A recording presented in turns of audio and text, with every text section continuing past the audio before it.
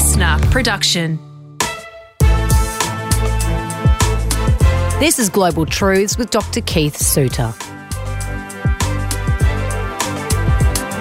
We're talking today about Chinese spying, which is really probably not surprising to anyone. But I've got to tell you, you will be shocked by the end of this episode as to how severe the Chinese spying system is. It's called the social credit system. Well, that's what they call it. But essentially, it is just spying on its people willy-nilly, like 1 billion of them. Is it 1 billion? It's 1.4 billion. 1.4 billion. It is mind-boggling how their little tentacles have gone out to be in control, to maintain in this digital era, control of their population, Keith, isn't it? Yeah, it's an incredible development. So China is leading the world in artificial intelligence, in AI. Right? And in fact, it now has more patents per year than the United States, which likes to see itself as the leader in innovation. So a patent is when you're protecting your own intellectual property, right? So the Chinese are now generating so much intellectual property that they are now having more patents brought out than the Americans. One of the areas in which they are innovators is in what's called artificial intelligence. So artificial intelligence means you're mobilizing the power of computers. So in the case of China, they are mobilizing what's called facial recognition technology, and they're also linking it up to the fact that it's become a cashless society, and they have a database of every Chinese person. Right, so there are the three key factors. So facial recognition technology, you have cashless society, so every time you spend $1 or whatever in China, that is being measured, right? No cash. And then thirdly, a database where everybody is listed. So you can actually reconcile a person's health records with their criminal record, with their transport record, whatever. So it's a fully controlled society that we see now in China. It'll be fully running by the year 2020. And so if you, for example, when the system gets up and running, and you go out and you buy some diapers, right? So that's the government notices that you get an increase in social credit because clearly you're a parent and they want to encourage parenting. On the other hand, if they see you're spending too much time watching pornography, then you are losing points, right? So this is the credit element, right? You start off with, say, 100 points and you go up or you go down. If you go down too low, then it means that you will not be able to make bookings for railway tickets or airline tickets. Very interesting. So if you go down really low in that social credit system, so every year, for example, you've got to go back to your ancestral village, you've got to put flowers on the grave of your ancestors, etc. You won't be able to do that because you will not be able to buy a ticket to go on the train. That's just terrible, though. I know it is, yeah. So how do they justify it? Well, they are justifying it because they're saying, look, it's a way of controlling society, getting rid of unruly people. And there is within the recognition of the Chinese, the tribal memory, a period when China was very destabilized. Remember, if you look back over 2,000 years of world history, right? So you have countries that rise up and down. My own feeling is that America is going down. Right? So we're going through a period of rise and fall of countries. If you look over that 2,000-year period, a large slab of it, in economic terms, was dominated by India and China. And then China fell apart through what's called the Warring States period, and India got colonized by the Europeans, originally the French and then later by the British. So what we're seeing are both countries now emerging, getting back to their old positions of power. So it's actually the return of China, not the rise of China. China is going back to where it used to be.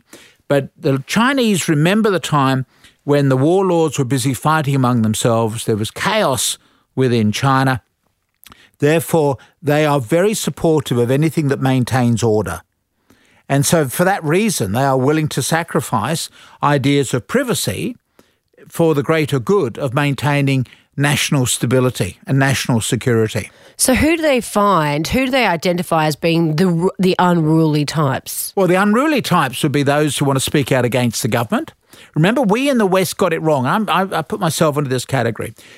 A lot of us argued that once the economic revolution got underway in China, so you go back to Deng Xiaoping 40 years ago, so you get Chairman Mao, who died in 1976. 3 years later, Deng Xiaoping becomes the new leader and begins this magnificent process of reform with China.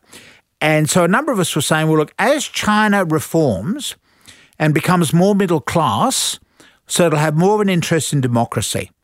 And so you'll get the free flow of ideas, free media, etc. Because this is what we have seen happen in South Korea, Taiwan, Indonesia, Philippines. These were fascist dictatorships that have become democracies. So we would see the same thing happening within communist China, that in the fullness of time, it's what Maslow called the hierarchy of needs.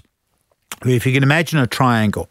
So the base of the triangle are things like food and shelter, clothing, etc. And then you work up to the top of the triangle. At the top, you've got self-actualization, right? So that's when you're thinking for yourself. So the argument is that a number of us, political scientists, have made that as societies get richer, where people are able to think about other things, they will ultimately decide, well, we want to have a say in how the country is governed, right? As societies get richer, so they move towards becoming democracies.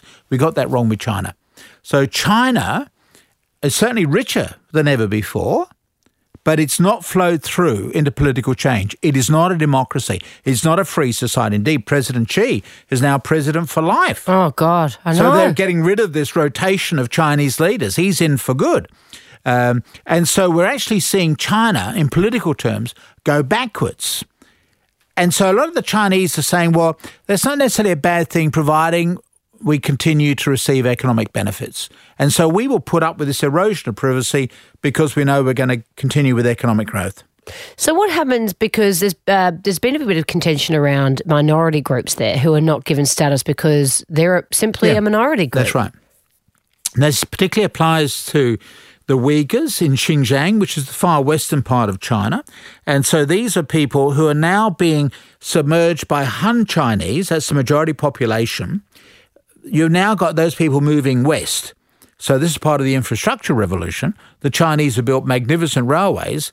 Well, that also takes you into Tibet and it takes you into Xinjiang. And that's the way in which the Han Chinese will move west. And so if you were to have a plebiscite on whether or not Tibet should become independent, well, the Han Chinese will vote according to Beijing.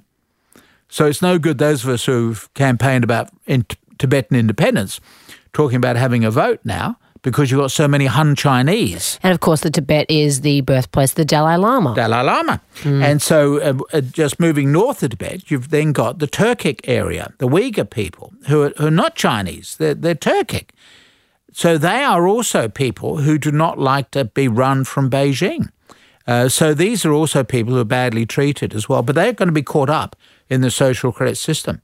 And not being given good ratings simply because they're Uyghurs. That's right. Or they can earn it if they're going out and buying diapers, etc., and buying or getting library books or whatever. You can earn your way up that list. So it's not going to be, the algorithms are not going to be saying specifically you are a bad person just because of your ethnic group.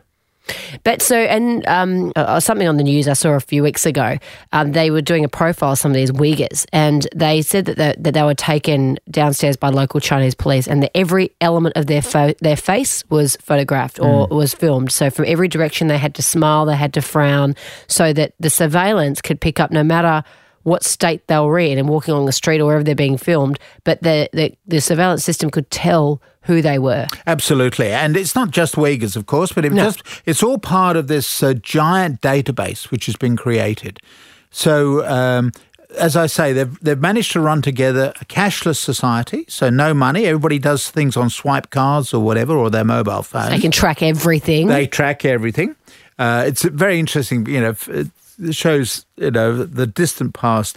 50 years ago, head of FBI was asked, what would you most like to have as a way of being able to reduce crime?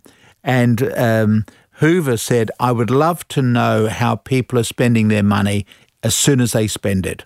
And, of course, that's what we've now got.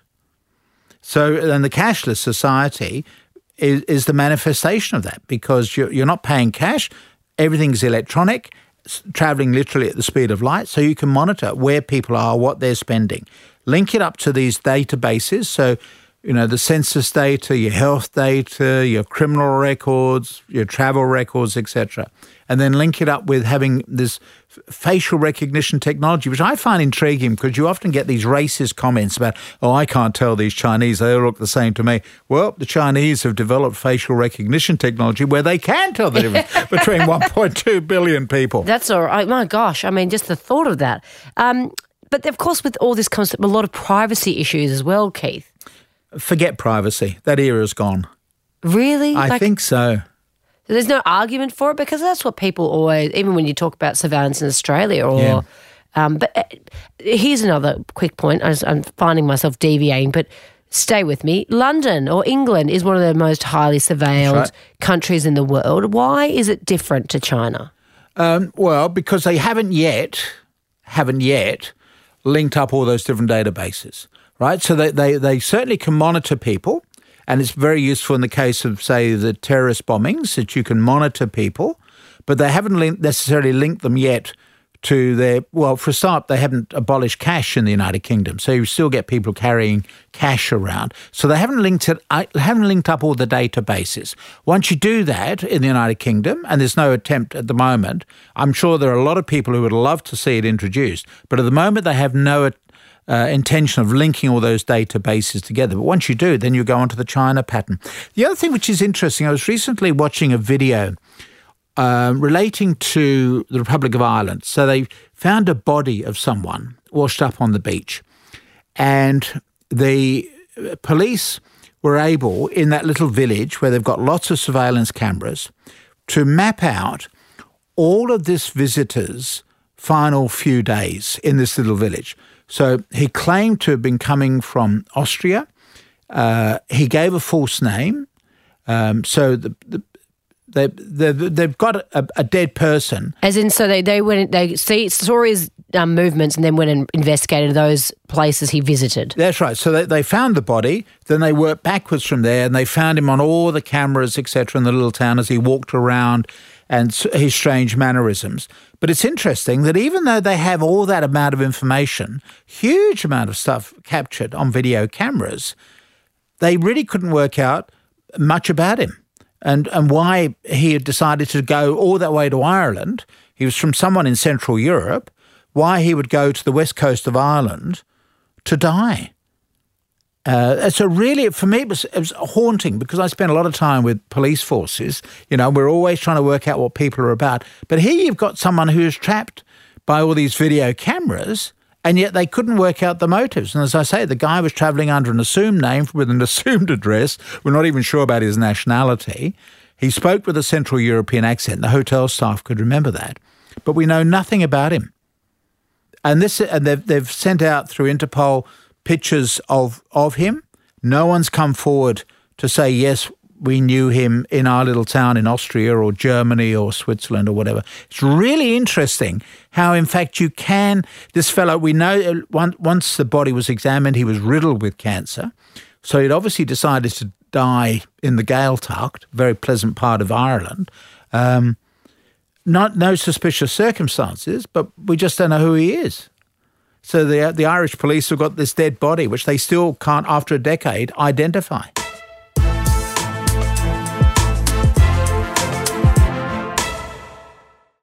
This is Global Truths with Dr. Keith Suter. We're talking about this phenomenal situation in China where they have got the most surveilled population on Earth, and there's 1.2 billion of them, and yet the government has got tabs on everyone. They're in a computer system, and they just know. They know their health is like that. Sorry, did you say they've already linked all their... They linked it together. They will do by 2020 when the system is fully up and running.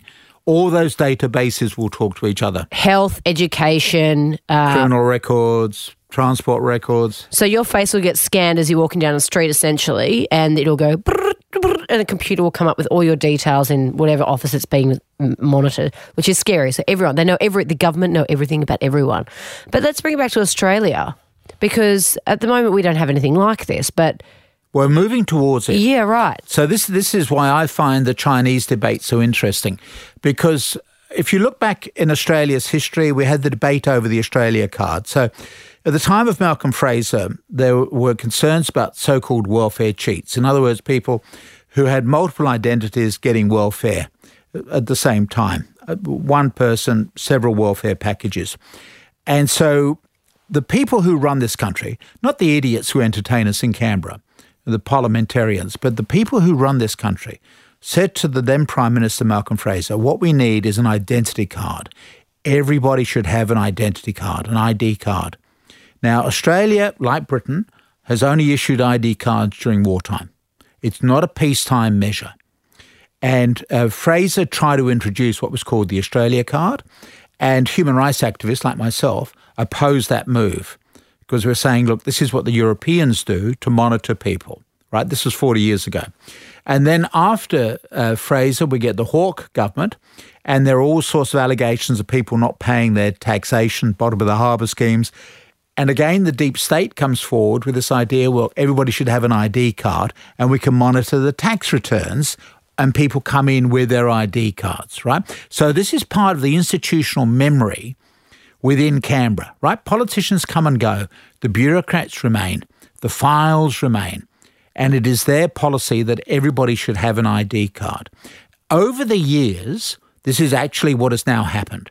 And particularly since 9/11, which, we blame Osama bin Laden for it. He may well have been involved in that. But certainly everything has changed in the Western world since 9/11 because it has meant the rise of the national security state, which was set up at the end of World War II in the Cold War era. And the person who set it up later, Harry Truman, later said that was a mistake. But anyway, it's now been set up. It's an industry in its own right, whole security industry in its own right. And since 9/11, it has meant, for example, when you want to send a parcel overseas, you have to have an ID card. So, in fact, those of us who have campaigned on civil liberty grounds have really just been worn down because what has happened is that at every twist and turn, we have found ourselves, well, if you want to survive in this country, you've got to carry an ID card. Then it became driver's licenses. I don't have a driver's license. I don't drive. So what do you have? Well, thanks to the war on terror, I carry, with the New South Wales government, the Department of Transport issues an ID card, which looks like a driver's license, but it's not a driver's license. So we're all now with ID cards. You gave in. I gave in because I wouldn't be able to send anything overseas. Otherwise, I was carrying my passport with me. And if you want to board a plane in this country, you've got to have an ID card. All this has come in since 9/11. So what I find fascinating is that we are moving down the policy of China. We haven't linked up the databases yet, or at least not officially. But don't forget, during the Australian Bureau of Statistics survey, everything went on online. It's all there. So you got the skeleton of that thing because everybody's been surveyed by the Australian Bureau of Statistics. You've also, of course, got online criminal records and all the rest of it. We are moving towards that China pattern. I found interesting an American expert on consumerism has talked about the value of facial recognition technology within stores within the United States. Bob Pritchard has said that retailers lose about $50 billion worth of goods each year to theft. So American stores, except in the state of Illinois, where they have explicitly banned this technology, but stores elsewhere, like New York, San Francisco, have got facial recognition technology with a view to being identified potential shoplifters. Mm. So it's coming in on the basis, well, we're helping you. We're trying to reduce the shoplifting that goes on. I see. So this is how it creeps up on you. In political science terms, this is incrementalism. Law and order ways. Law and order. Yep. So we've got you scared over security. Remember, terrorism is not a major issue in the United States. More Americans are killed through lawnmowers every year than by terrorist attacks. More Americans die in falling off ladders than by terrorist attacks. But nonetheless, we have developed this terror industrial complex. And we're actually seeing our civil liberties eroded, but we're doing it because we're saving you from terrorism, or we're saving you from having to pay extra money because stores are being, they've had shoplifting, and therefore you're paying for the goods that the shoplifters are stealing because it's obviously got to have a margin on all goods to cover this. Playing the old fear card. Exactly. And it works. It does. That's why they keep coming back to it. Exactly. Global Truths was presented by Dr. Keith Suter and me, Kate Mack. Produced by Liv Proud. Audio production by Darcy Thompson. listener.